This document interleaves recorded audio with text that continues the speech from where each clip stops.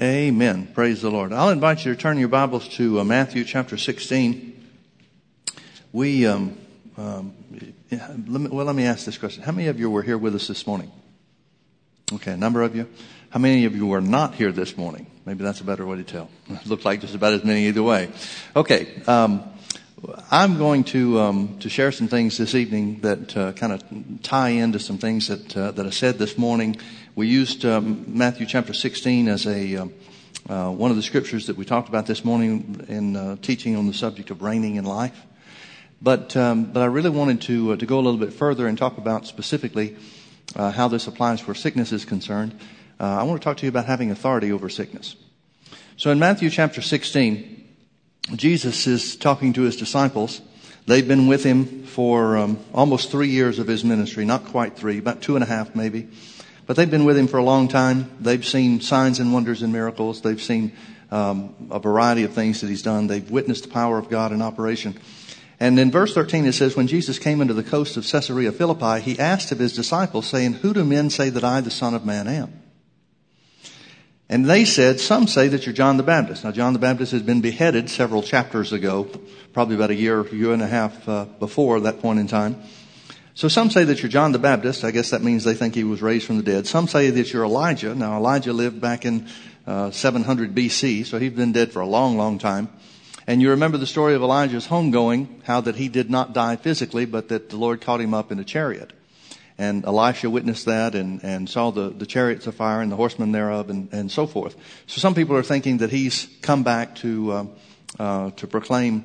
The Old Testament speaks of Elijah coming back to proclaim the Messiah's coming, which Jesus said John the Baptist fulfilled. But I guess some people are thinking that Jesus is Elijah come to be the forerunner of the Christ. And still others said that he was Jeremiah or one of the other prophets of the Old Testament. But then he said unto them, "But whom say you that I am?" In other words, okay, now we know what other people are saying. What do you say? I think it's interesting that he asked first, "Who do other people say that I am?" before he asked them, what do you think about it? Or who do you say that I am? Because to me at least, it at least presents the possibility of Jesus trying to identify to what degree do the things that other people say affect you and your belief. And that's a question for all of us.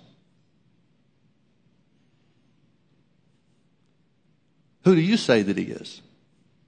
Well, the church has got some different answers for that. The church world at large has some different answers for that. Some people say, he's Jesus, he's the Son of God, but he's not the same as he was when he was here on the earth. He healed when he was here on the earth, but now that doesn't work that way now.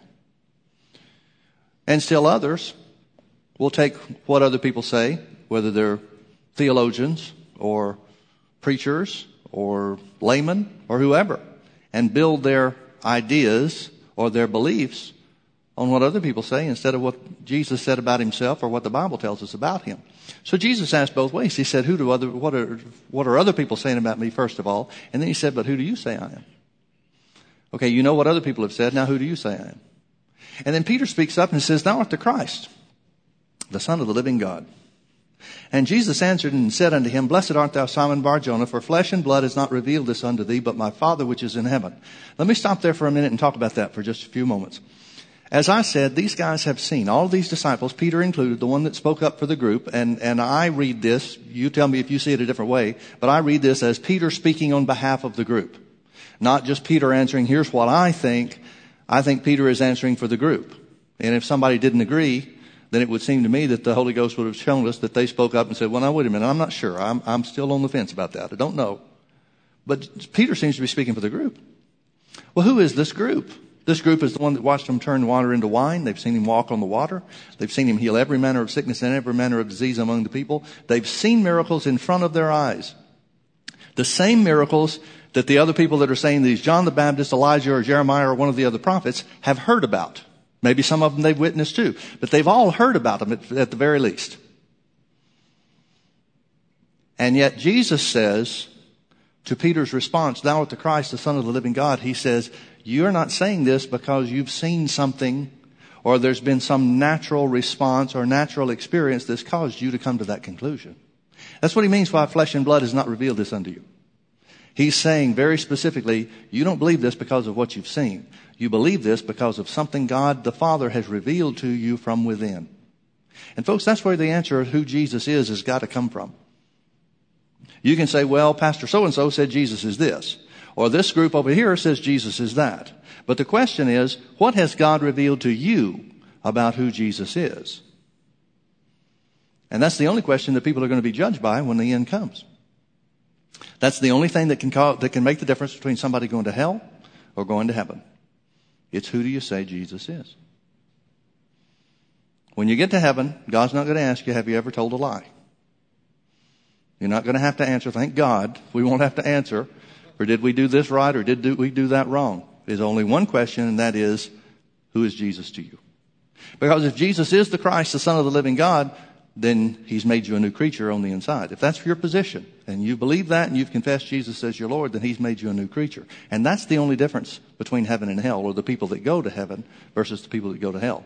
The people that go to heaven aren't better than the people that go to hell. They just accept Jesus. Now, accepting Jesus should make you better than you were before you knew him, if you live by the word. But it's still on Jesus, nothing else. So he said, flesh and blood has not revealed this unto you, but my Father which is in heaven. Now, folks, this is so important, because who Jesus is to you is a result of who God reveals him in your heart. Now, with that, having said that, let me make sure you don't think that I'm saying, well, the problem is God's. It's all God's responsibility. If God doesn't show you anything about Jesus as being your healer, then you're off the hook. No, it's up to you to identify from the Bible, the information that the Bible gives us, who does the Bible say, or who does God's word say that Jesus is? And do I believe what God said? That's what he's getting across to Peter. He said, my Father which is in heaven has revealed this. Well, what has God the Father revealed to us? Everything the New Testament says about Jesus. Now that has to become real to you from within, but the only way that becomes real to you is for you to take that information from the letters written to the church and meditate on those things until they can become a part of your heart. And then he goes further. He says in verse 18, and I say unto thee that thou art Peter, and upon this rock, certainly Peter is not the rock. Peter is not the foundation of the church. The rock that he's talking about is the knowledge that Jesus is the Son of God. Upon this rock, this truth, that Jesus is the Son of the living God, I will build my church, and the gates of hell shall not prevail against it. We talked about this a little bit this morning, and for those of you that were here, forgive me for repeating myself, but it's important for the people that weren't here to hear this. What is a gate? Notice Jesus said the gates of hell shall not prevail against the church. It's his responsibility to build the church, not any man's, not mine, not any other man's. Jesus' responsibility to build the church. I'm glad it's his responsibility because I have no clue how to do it. I know how to do what he's told me to do, and that's a part of what he does to build the church, but it goes a lot further than any one man or what anybody can do. But he said that the gates of hell shall not prevail against the church. Most of the church world has this idea that the devil is pressing in on you and me and all the other believers, and we're trying to hold out until Jesus comes back. Yet the picture that Jesus paints is just the opposite. The picture that Jesus paints is the church moving forward, and the gates, a gate is an entrance. It's a weak part of a wall. You don't have a gate sitting out in the middle of nowhere. A gate is an entrance to a boundary of a wall or a fence or something like that. And so it indicates that there is a territory that's trying to be protected, either to keep people from getting in or to keep people from getting out. Prisons try to keep people out. Walls try to keep people from getting in. Well, in the same way, Jesus said the gates of hell shall not prevail against it. Now, when Jesus left the earth, he told his disciples, he said, occupy till I come. Occupy means to take hold of territory. In other words, he's not saying, now sit still and just hold out. Just wait because I'm coming back. He said, occupy. In other words, press forward and take territory. Well, what territory? The devil's territory. Take back everything that the devil took when Adam fell in the Garden of Eden. Now, I thought Jesus did that, though, when he died on the cross. He did. But just because Jesus destroyed the devil's power doesn't mean everybody's free. Remember the story in Acts chapter 16 where it says Paul and Silas were in jail, and at midnight, Paul and Silas prayed and sang praises unto God, and the prisoners heard them? You remember the story? And suddenly there was an earthquake and everybody's chains fell off their hands and everybody's stocks fell off their feet. Everybody's prison door fell open. Everybody is now free, but nobody moved. The jailer was concerned. He thought, oh no, everybody's escaped. He saw the doors open and stuff, which by the way is an interesting thing. The earthquake was just in the jail, not in town. Because if it had been a citywide earthquake, he wouldn't have been concerned about the jail. He'd have been concerned about his family at home. But he sees that the prison doors are open. It's just an earthquake at the jail. In other words, God in some way, maybe an angel, whatever, I don't know, but in some way shook that building and knocked everybody's prison doors open. I didn't know that earthquakes open prison doors. Everybody's chains fell off their hand. That's not a normal activity from earthquakes either. And everybody's feet that were in stocks, those stocks fell off. Now tell me how an earthquake does that. We're not talking about a natural circumstance. We're not talking about an earthquake like we have here in California. We're talking about God doing a supernatural work. Well, the jailer must seem to recognize something weird is going on because he sees everybody's doors open and he says, oh no, I'm going to get in trouble for this. Why would he get in trouble for this? But he's going to be held responsible. So he pulls out his sword and he's about to kill himself. I might as well kill myself before the Roman soldiers, my supervisors kill me. And Paul calls out and says, don't hurt yourself. We're all here. What are they still doing there? Now, folks, I'm not sure that this is what this story in the Bible is supposed to indicate, but it's a real good example. A lot of Christians have been set free, but they're still sitting in jail.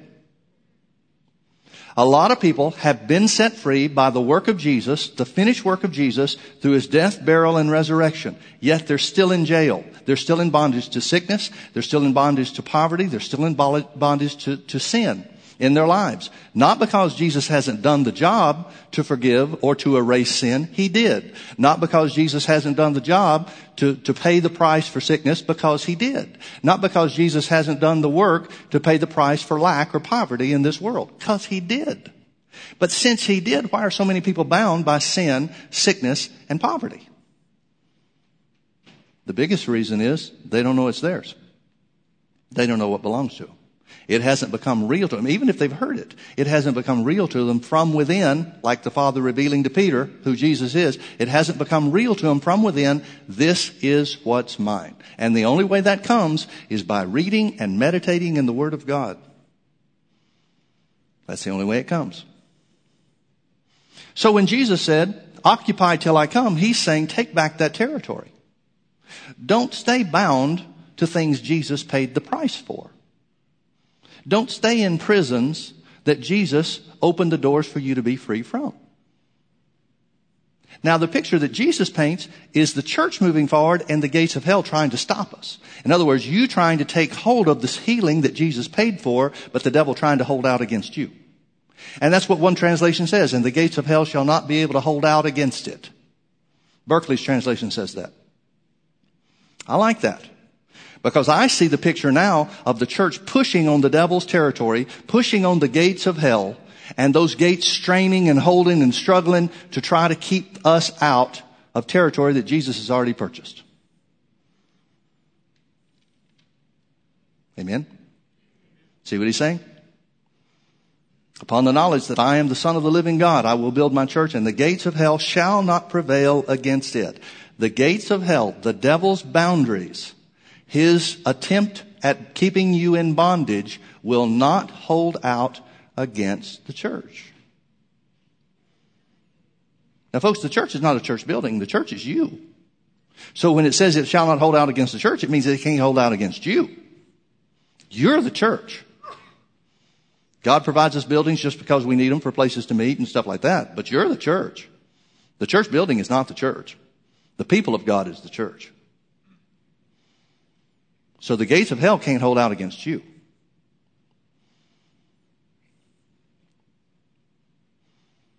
I wouldn't do you a disservice to stay here all night and keep saying that. Because you're the one that's moving forward, not the devil.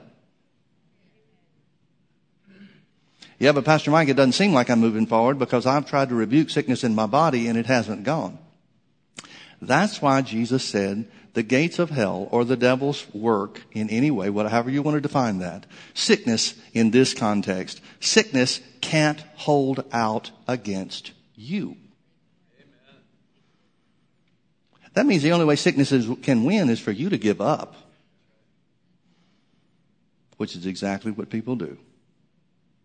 They try to take authority. They try to exercise authority. They'll hear some sermon on exercising authority in the name of Jesus, and they'll say, I take authority over sickness in the name of Jesus, and nothing happens tomorrow. Or maybe they get worse tomorrow. And the devil's right there whispering in their ear saying, well, see, that doesn't work. And then they come up with all kinds of excuses for why it doesn't work. Well, maybe it works for other people, but it just doesn't work for me because I'm such an unworthy Christian. We're always first and foremost to point the finger at ourselves because that's where the devil tries to point us toward. Or some people will say, well, there's nothing wrong with me, so I guess that healing stuff just doesn't belong to us today like it did when Jesus was here. Either way, you're giving up. And the only way sickness can hold out against you is for you to give up. Let me prove it to you. Jesus is talking about the church prevailing over the devil and all of his works. Remember 1 John chapter 3, verse 8, it says, for this purpose the Son of God was manifest. Why did Jesus come? To destroy the works, plural, works of the devil. Not works singular, not just sin, works plural. So, what did Jesus do when he was here on the earth? He showed us what the devil's works were. He healed the sick. He raised the dead. He cleansed the lepers. What do we know there? He forgave sin. What do we know there from the devil's works? We know that Jesus always did the works of the Father, which means sin is the devil's work, sickness is the devil's work, poverty is the devil's work, demonic oppression is the devil's work, and Jesus destroyed all of those things while he was here on the earth, even before he went to the cross. Hold your finger here. We're going to come back to this. We're not finished with this, but turn with me over to John chapter 9.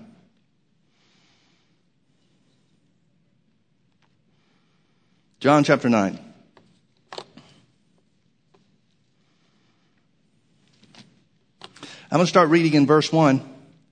Here's an example of Jesus destroying the works of the devil and doing the Father's work. Remember, Jesus said in John chapter 5, he said, I only do the things that I see and hear my Father do. I only do the things that I see my Father do. I only say the things I hear my Father say. In other words, Jesus said, I don't do anything in and of myself. Now that does away with the idea, whether you want to accept it or not, it does away with the idea that the church has, that Jesus did his works here on the earth to prove that he was the Son of God. He said that wasn't true. He said, I'm not doing anything of myself. In other words, I'm not doing anything to prove myself. I only do what the Father does. I only say what the Father says. In other words, my words are the Father's words. My works are the Father's works. He didn't do anything to prove himself. Well, if Jesus wasn't here to prove himself, what was he here to do? For this purpose was the Son of God manifested, that he might destroy the works of the devil. Jesus was here for one purpose, and that was to destroy the works of the devil. That's what the cross was all about, because that was the ultimate, that was the death blow to death. That was the death blow to Satan and his works. That opened the prison doors. That was the spiritual earthquake for all of mankind to rip everybody's prison doors open. But whether you come out of prison or not is up to you. John chapter 9. And Jesus passed by. As Jesus passed by, he saw a man which was blind from his birth. Now the fact that he's called a man tells us that he's going to be recognized to be somewhere in his late 20s, maybe early 30s. He's been blind all of his life. He was born that way. Not an injury. This was blind from birth. Okay? Got it? He's been suffering from this condition for a long time. And his disciples asked him, saying, Master, who did sin, this man or his parents, that he was born blind? Now you got to give the disciples credit for one thing. They've been walking with Jesus for a long time. They've seen Jesus do healing works. They've seen him do miracles. They've seen him do signs and wonders and so forth. They know that the source of blindness, which is representative of all sickness, is sin. They just don't know whose sin. They did not ask, why did God make this man this way? Now that's the general idea that most of the church world comes up with by reading this story. God made him blind. That's not their question. They did not say, why did God make this man blind? Why did God cause this man to be born blind? That's not their question. Their question is, whose sin is the problem? That's their question. Who sinned? Was it the man's sin? Well, that'd be hard to explain. How does a man sin before he's born? If he had been born with sight and lost his sight, then you might come up with a justification or some kind of explanation. Wouldn't be right, but you tried to come up with a justification for, okay, well, here's what he did wrong and here's why this came on him.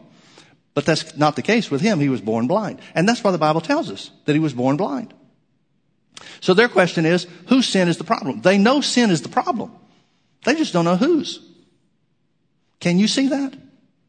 Whose sin caused this problem? Was it the man's sin or was it his parents' sin that caused him to be born blind? And Jesus answered. Remember their question. Their question is, whose sin is the problem? Jesus answered, neither has this man sinned nor his parents. Period. That's the answer. That's the only thing they've asked. Whose sin caused him to be born blind? Was it his sin or was it his parents' sin? Jesus said it wasn't his sin and it wasn't his parents' sin. That's the answer to their question. Now Jesus speaks further about the work that God sent him to do. But that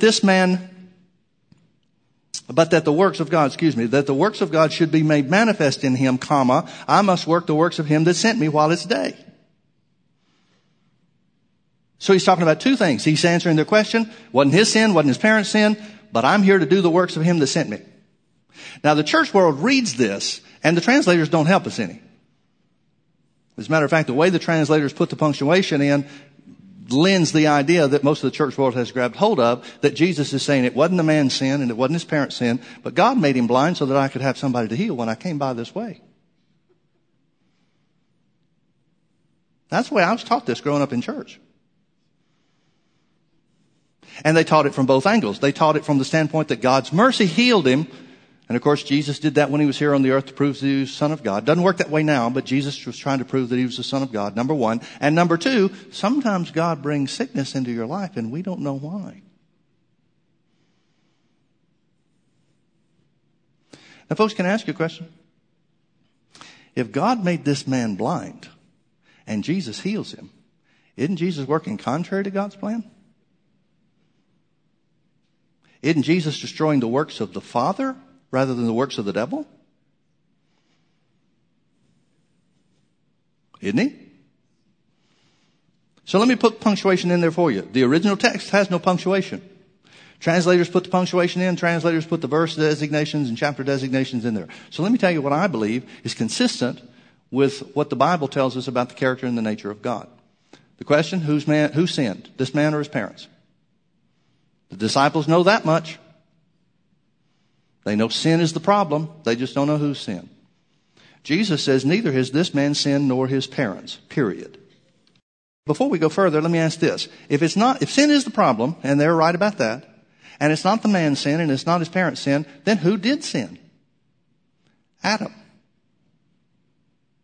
Adam sinned in the Garden of Eden, and that's what opened the door to sin, sickness, and disease, and everything else that the devil does in this world.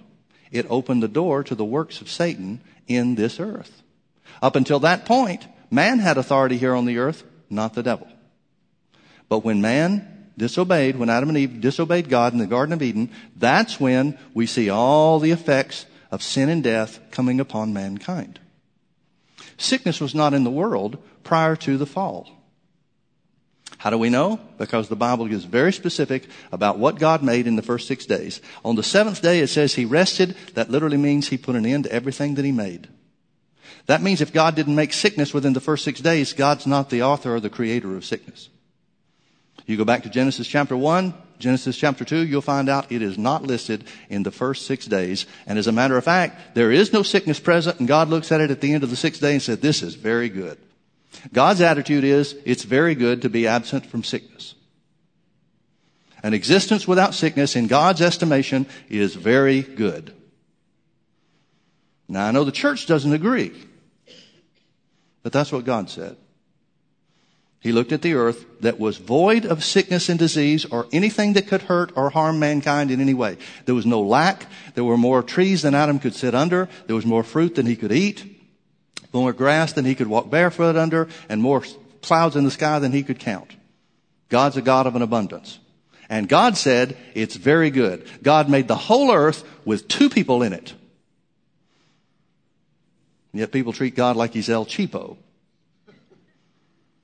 Well, maybe he doesn't want me to have much. He made the whole earth for man.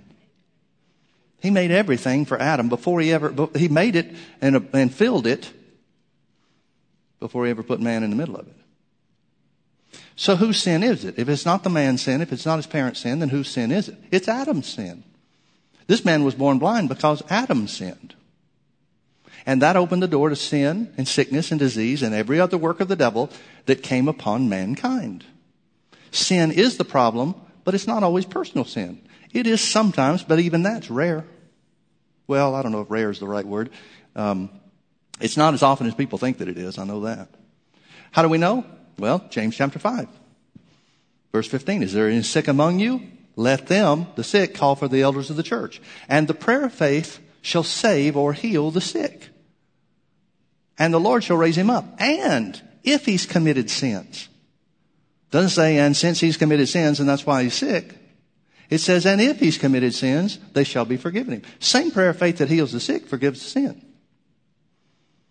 How hard is it to pray the prayer of faith for God to forgive sin? It's easy. How easy is it then to pray the prayer of faith to be healed? It's easy if you know what the Bible says. So, who sinned? Neither has this man sinned nor his parents. Period. Now he goes on to tell him what he's about to do. But that the works of God should be made manifest in him. I must work the works of him that sent me. Notice what Jesus is saying. He's saying the works of God are going to be made manifest in him, not by him being blind, but by what I'm about to do. What does Jesus do? He heals him. So what are the works of God in this situation? Healing. You can't interpret that any other way. Yeah, but Pastor Mike, see, God made him sick and then he made him well. That's impossible. The Bible says God is good. He's only good. He's the Father of lights. Every good and perfect gift comes down from above, from the Father of lights, with whom there is no variableness. That means he can't be making people sick and healing them too. There is no variableness in him. He's doing one or the other. He can't be doing both. There's no variableness in him. Neither is there any shadow of turning. There's not even the hint that he could be making people sick and healing them both. Not even the hint. So whichever one you choose, whatever you say about Jesus, for you, whoever he is, either the one that makes you sick or the one that heals, that's your choice, but it can't be both. It's impossible. Furthermore, Acts 10:38 says how God anointed Jesus of Nazareth with the Holy Ghost and power, who, talking about Jesus, went about doing good and healing all that were oppressed of the devil. That's telling us that everybody Jesus healed was sick because of the devil's oppression. Does that include John chapter 9 blind man? Absolutely. So whose sin caused the problem? Adam's sin. Who made this man blind? The devil. Who's going to work the works of God? Jesus. What are the works of God? Healing. It's really simple when you accept the Bible to be true.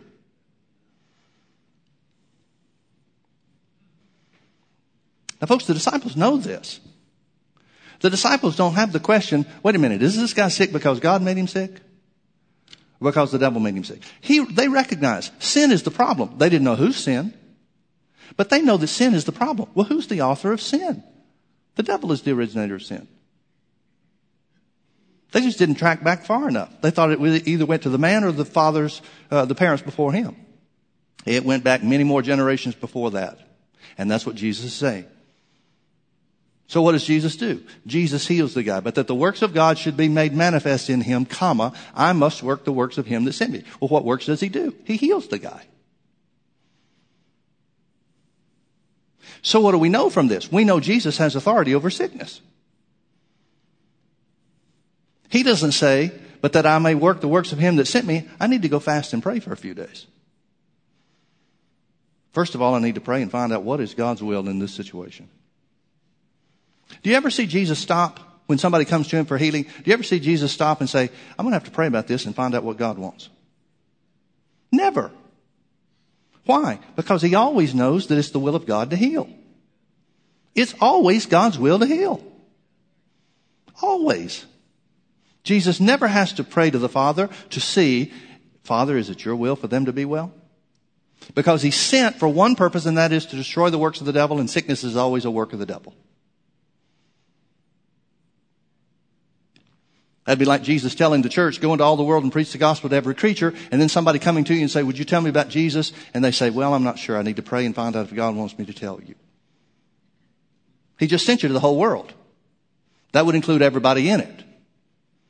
In the same way, Jesus was sent to show the works of God to the world. So when anybody's sick came to Jesus, he automatically knows the work of God in their situation is healing. Automatically. Folks, this all has to do with who do you say Jesus is. This is what the disciples know. They know that healing is always the will of God.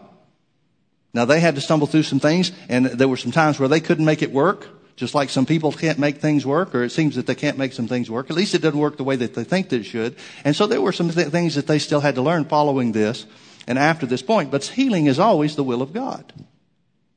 Always. Go back with me to Matthew chapter 16 now. Verse 18, and I say unto thee that thou art Peter, and upon this rock, the knowledge that Jesus is the Son of God, I will build my church, and the gates of hell shall not prevail against it.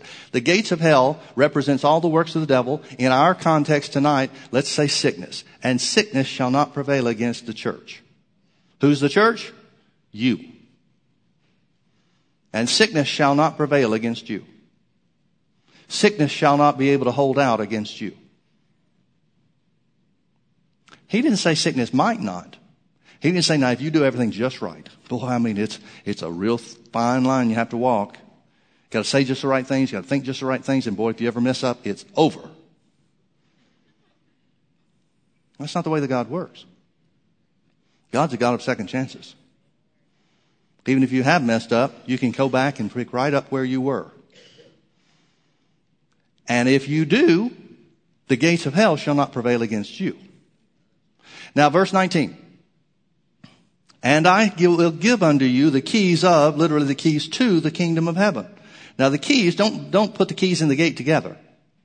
The keys to the kingdom of heaven are not the keys to the gates of hell.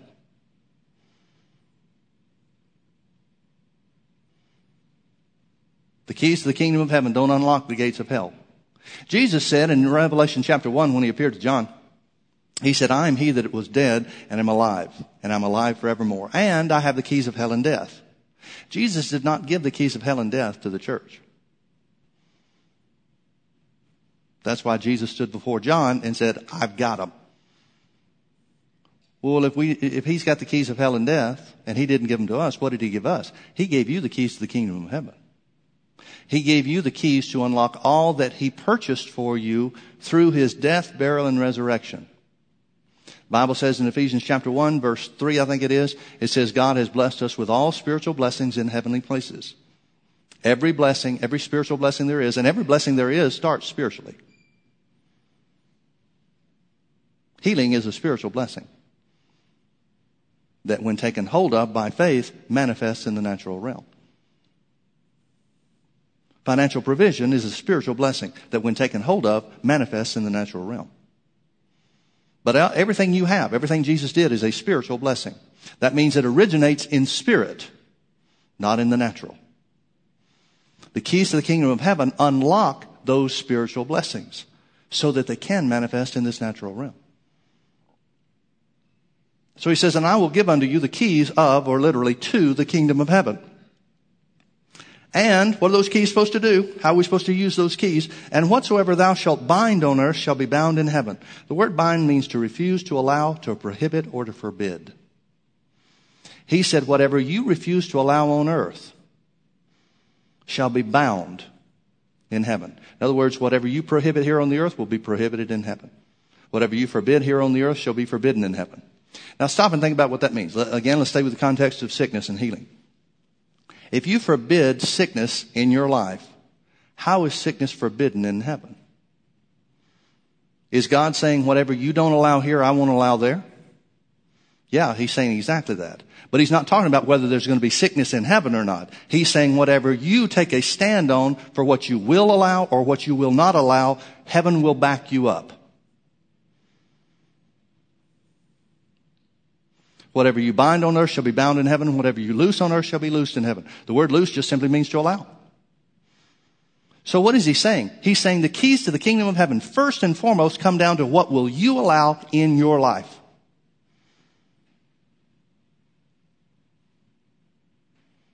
Now, folks, Jesus paid the price for sin. Jesus paid the price for sickness. Jesus paid the price for material provision. Those are paid for. He's not coming back to the cross or coming back to Pilate's court and taking another stripe on his back to heal you. It's done. It's finished. The work is done. That's why he's seated at the right hand of the Father. You don't sit down till the work's done. It's done. The question is, what are you going to allow? This is how Jesus builds the church. This is what determines whether or not sickness will hold out or prevail against you. For you to take a position of what you will or will not allow.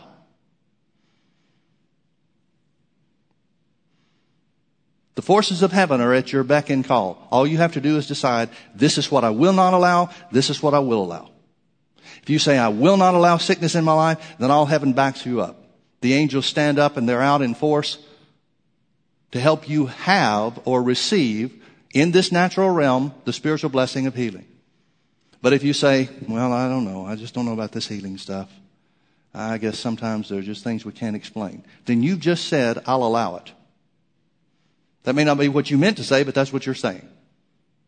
You're saying, I allow it, and all of heaven folds their wings, the angels of heaven fold their wings and say, there's nothing we can do. Because notice it does not originate in heaven, it originates here on the earth. In both cases, prohibiting or allowing, in both cases, it starts here. Whatever you prohibit or bind on earth shall be bound in heaven. Whatever you loose or allow on earth shall be allowed in heaven. You decide what part of heaven you're going to have here on the earth. You decide what part of the finished work of Jesus you will receive. You decide that, not God. God decided when he paid the price through Jesus for all of it. He's made his will known through the Word of God. He's made his will known through what the Bible informs us about the price that Jesus paid. His work is done. His will is identified. We know what he wants. The question is, what will you have? And folks, it goes back to the same thing that Jesus said about who do you say I am? If somebody says Jesus is not the Son of God, it doesn't change the fact that he is. But it does change the fact that he is for them. So whatever you bind on earth, whatever you refuse to allow, heaven will back you up. Whatever you allow, heaven's bound to accept your decision. Your will is king in your life.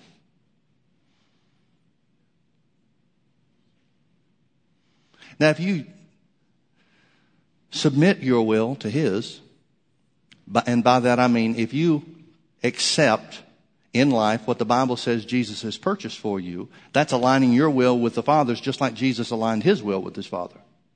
That would be saying the same thing as Jesus. I only do what I see in the Word that God does. I only say from the Word what God says. That's the way Jesus lived. That's the example he's setting for us. In that sense, you're forbidding everything that the Bible says we should forbid. We're allowing everything that Jesus has done for us. That puts the forces of heaven on our side rather than us arrayed against heaven. But if you do that, back to verse 18, if you do that, the forces of hell cannot prevail against you. Sickness cannot prevail against you. The only thing that can cause sickness to win in your life is you giving up. Because to prevail means a struggle. It means an ongoing thing. You know what we like to do? We like to take the instant healings. We look at the examples of Jesus and where people were healed instantly. We say, yeah, that's real healing. But that's not what Jesus said about building the church. He did not say, upon the knowledge that I'm the Son of the living God, shall I build my church, and the gates of hell shall instantly fall down before you. He didn't say the gates of hell shall fall like the walls of Jericho. He didn't say that. He said they won't hold out against you. That means you keep the pressure on them, and eventually they cave in. That's what most people aren't willing to do. They aren't willing to fight the good fight of faith. And that's what that is. The good fight of faith is you keeping the pressure on the devil rather than the devil pressuring you. The good fight of faith is you, through the Word of God, speaking the Word of God, acting in line with what the Bible says, refusing to allow what the Bible says Jesus paid for, or paid for you not to have. That's the fight of faith. And folks, it is a fight. How many people do you know, maybe how many situations have you experienced in your own life, where you took authority over something or tried to take authority over something and it didn't work, and instantly you thought, well, I guess that doesn't work for me after all. What is that? That's the devil trying to get you to give up so he can prevail. Because if you don't give up, he can't prevail. Brother Hagin told a story. There was a certain period of time, this was early in his ministry. He said that the Lord appeared to him in one of the visions that he appeared to him.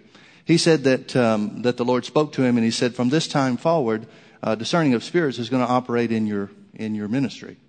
He said, when you lay hands on somebody, he said, lay hands on one side of their head, one hand on one side of their head and the other hand on the other side of their head. He said, when you feel that anointing, the healing anointing that he had given him, he said, when you feel that jump from hand to hand, he said, you'll know that that's the presence of an evil spirit. That only worked that way for a couple of years, and after that, it started to work in a more advanced manner.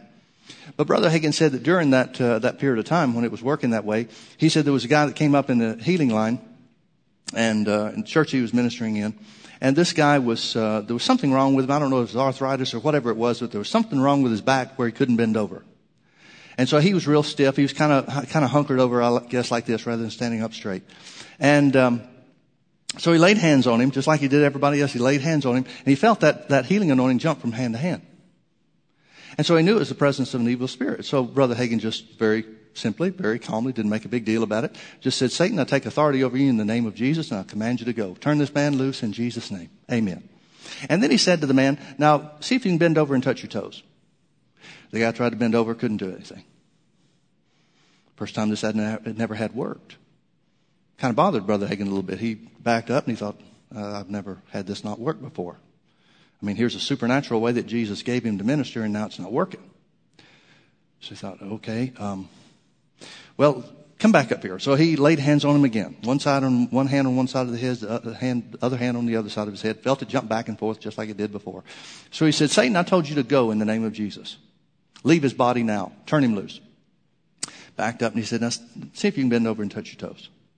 Didn't work. He did this 3 times, and it didn't work. And Brother Hagin said, well, okay, praise the Lord. Thank God his word's true.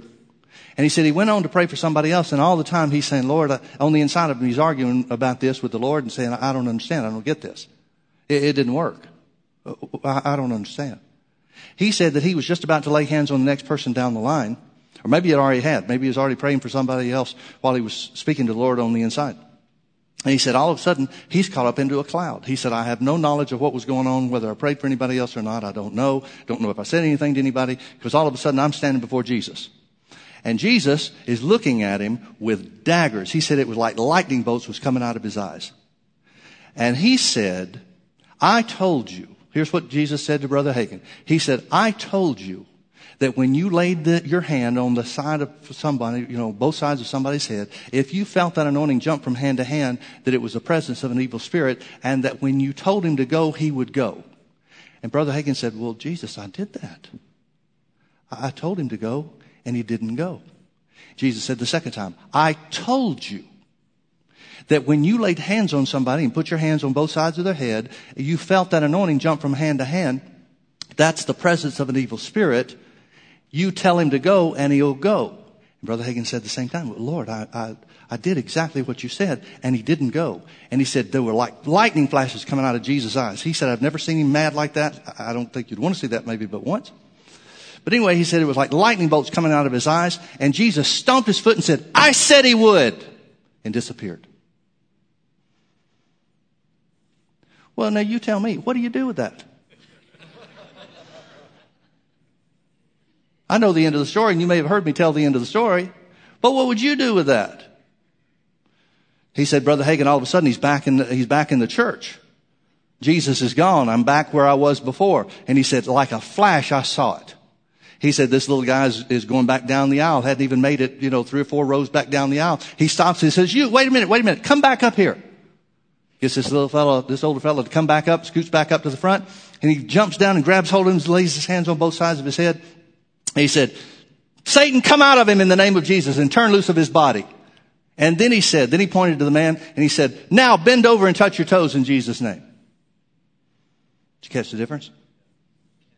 First 2 times, maybe 3 times, he said, see if you can bend over and touch your toes. The last time, when Jesus stomped his foot and said, I said he'd go, that's when he took authority over the thing and said, bend over and touch your toes in Jesus' name. Well, you know the end of the story. The guy bends over. He can touch his toes. He's completely free up until the moment that he bent over to act on what Brother Hagin told him to do. That was still sickness there. There was still the same problem that he came up with. But as soon as he acted on the Word of God, he was free. He started running circles around that church. Brother Hagin said that broke that meeting open. They went for 3 or 4 weeks in that town and got almost the whole town saved. Now, what made the difference? Well, we could say revelation made the difference. Brother Hagin gained a revelation about how it was supposed to work. But let's go a little bit further than that. What really made the difference? What made the difference is Brother Hagin went from, okay, let's see if this works. See if there's physical results or physical evidence to prove what Jesus said is true, as opposed to Jesus said it, now do it. And folks, that's the way it works where sickness is concerned. You can cuddle up with sickness because it hurts so bad. And I don't mean to make fun of this. I understand. I know what it is where you can't control things. I know what it is to take authority over something and it get worse or certainly not get better. I understand that. I've had the same experience. But the question is, does it change? Does the circumstance, whether it improved or got worse, does that change the truth of what God's Word says? You know what the number one question I get as a pastor regarding sickness and healing? The number one question I get is, Pastor Mike, could you tell me what I'm doing wrong? And I'll ask every time, what makes you think you're doing something wrong? And the answer is always the same. They'll say, well, I prayed, but I haven't seen any results. You know what they're saying? They're saying, I prayed, but I'm seeing if I can bend over and it's not working. Do you understand what I mean by that? Going back to the man's example in Brother Hagin's ministry, I'm seeing if something's changed and it hadn't happened yet. So I must be doing something wrong, because in their thinking, if it works, it's going to be an instant result like we had in Jesus' ministry. Well, Jesus didn't get everybody healed instantly in the first place. The 10 lepers were healed as they went. Why is that? Did Jesus have a bad day? Was he low on power? Did he have a big healing meeting the day before and, he was just kind of depleted? Why were they healed as they went? And why didn't Jesus get upset when he told them to go show themselves to the priest and they weren't instantly healed? Why didn't Jesus say, wait a minute, what is going on here? That's what we do. We pray, and if we don't get instant results, we think, well, there must be something wrong. Well, I wonder if Jesus said, Father, those 10 lepers weren't instantly healed. Am I doing something wrong? How stupid. Yet that's what we do. Why? Because we think if it works, it's going to give an instant result. And you don't find instant results all the time. Jesus is not talking about instant results. He said the gates of hell shall not prevail, shall not be able to hold out against you. The example Jesus gives is the church putting pressure on the devil's territory and the devil caving.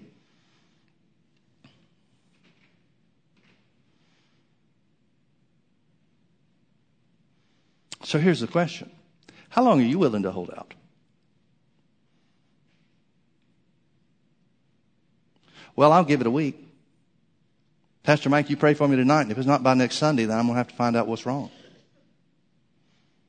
What makes somebody think something's wrong because they haven't gotten results yet? Or they can't see results yet? That's really what we're talking about. We're talking about what you can see. What makes you think something's wrong because you can't see results? Well, shouldn't I see results sometimes? Yeah. There'll come a point where the gates of hell can't prevail against you. The question is, are you keeping up the pressure on your end?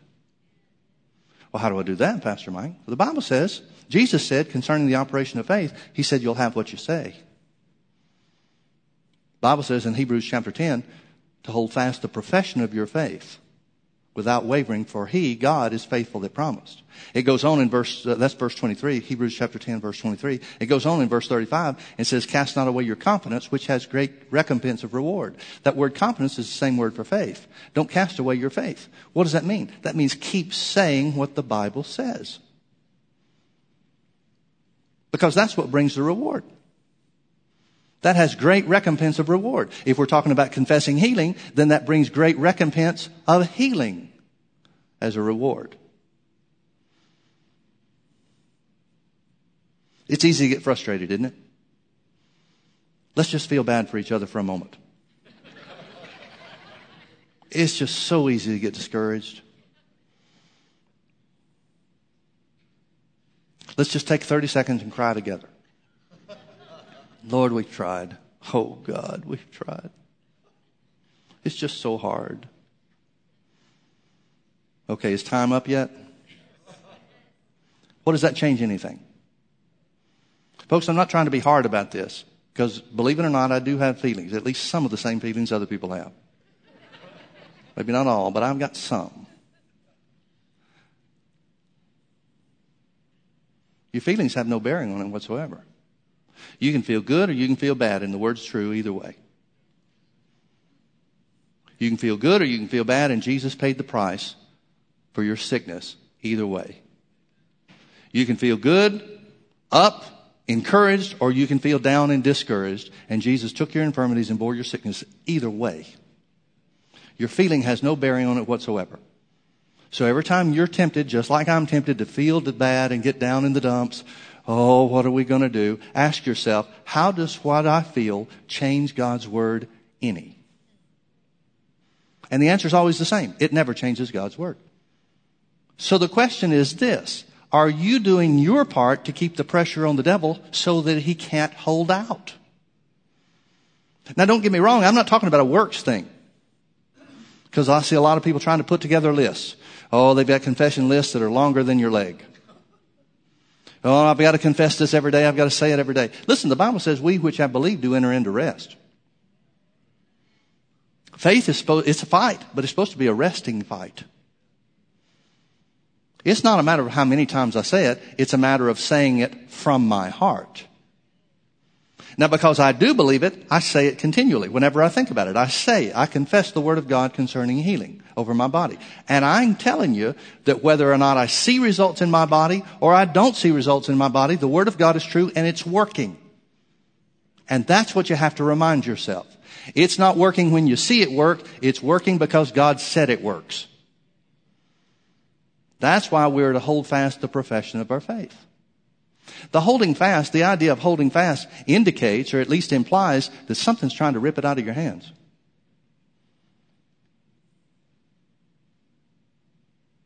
If I gave you something and said, hold on to this as tight as you can, you would understand that there's some force, whether it's me, whether we're playing a game or whatever it is, you would understand that there's some force that's implied that's going to try to take it out of your hand, so you need to hold on to it strong.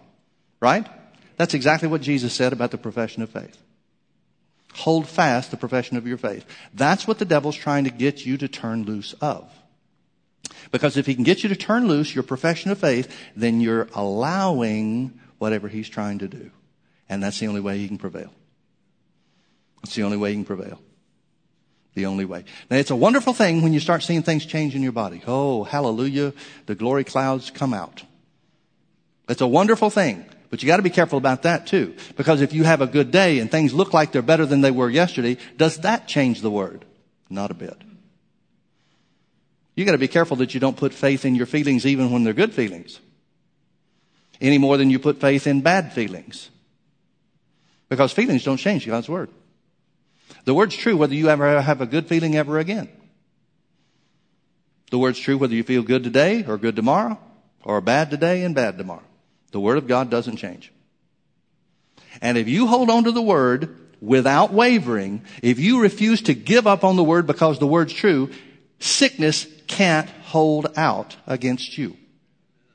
Whether you feel like this is true or not, let me tell you what's true. What's true is you've got everything you need to overcome sickness within you now. All you have to do is keep the pressure up. And you keep pressure on simply by believing. I don't care how I feel. I don't care what it looks like. Don't care what the doctor says. God's word is true. Jesus took my infirmities and bore my sicknesses, and with his stripes I'm healed. You get to the point where it's not making a confession to see something happen. You get to the point where that's just your answer when the devil tries to say it's not working. That's where you just laugh and say, oh, you silly fool. Jesus took my infirmities and bore my sicknesses, and with his stripes I'm healed, and you can't hold out against me. It just becomes that. And then he leaves you alone. Because he doesn't want to keep hearing that. We which have believed do enter into rest. That's the rest of faith. It's not some struggle. It's not some hard thing. It's accepting the word of God to be true. It's saying, I believe that Jesus is who the Bible says that he is. And the Bible says he's your healer. Well, but he doesn't feel like my healer today, Pastor Mike. That's why it's important to believe that he is. Yeah, but does that mean things are going to change tomorrow? Well, some tomorrow they will. I don't know if it'll literally be tomorrow, 12 hours from now. But there will be a day where it changes, because sickness can't hold out. The question is, can you hold out? You know, in Hebrews, in Galatians chapter 6, where it says in verse 10, be strong in the Lord and the power of his might. What do you think that means? Be strong in the Lord and the power of his might. So many Christians seem to have the attitude, whether they visualize it or not, oh, I'm trying to be strong. Pastor Mike, I'm trying to be strong. Doesn't say a word about you being strong, other than in him.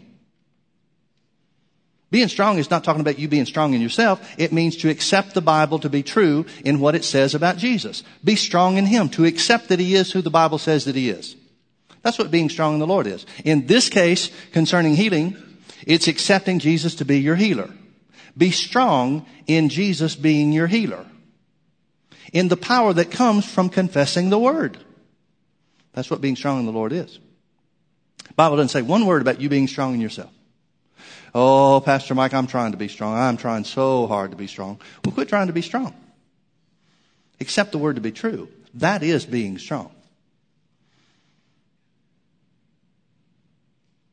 And upon this rock I shall build my church, Jesus said. Upon the knowledge that Jesus is the Son of God, I shall build my church. And the gates of hell shall not prevail against it. You know what I've started visualizing? I've started visualizing, in not only where healing is concerned, but in other areas as well. I've started visualizing the gates of hell straining and creaking and bowing out. And I'm on the other side just pushing away with the word. That's a whole lot better picture than feeling like the devil is some great army chasing after you and you're running around trying to keep away from him.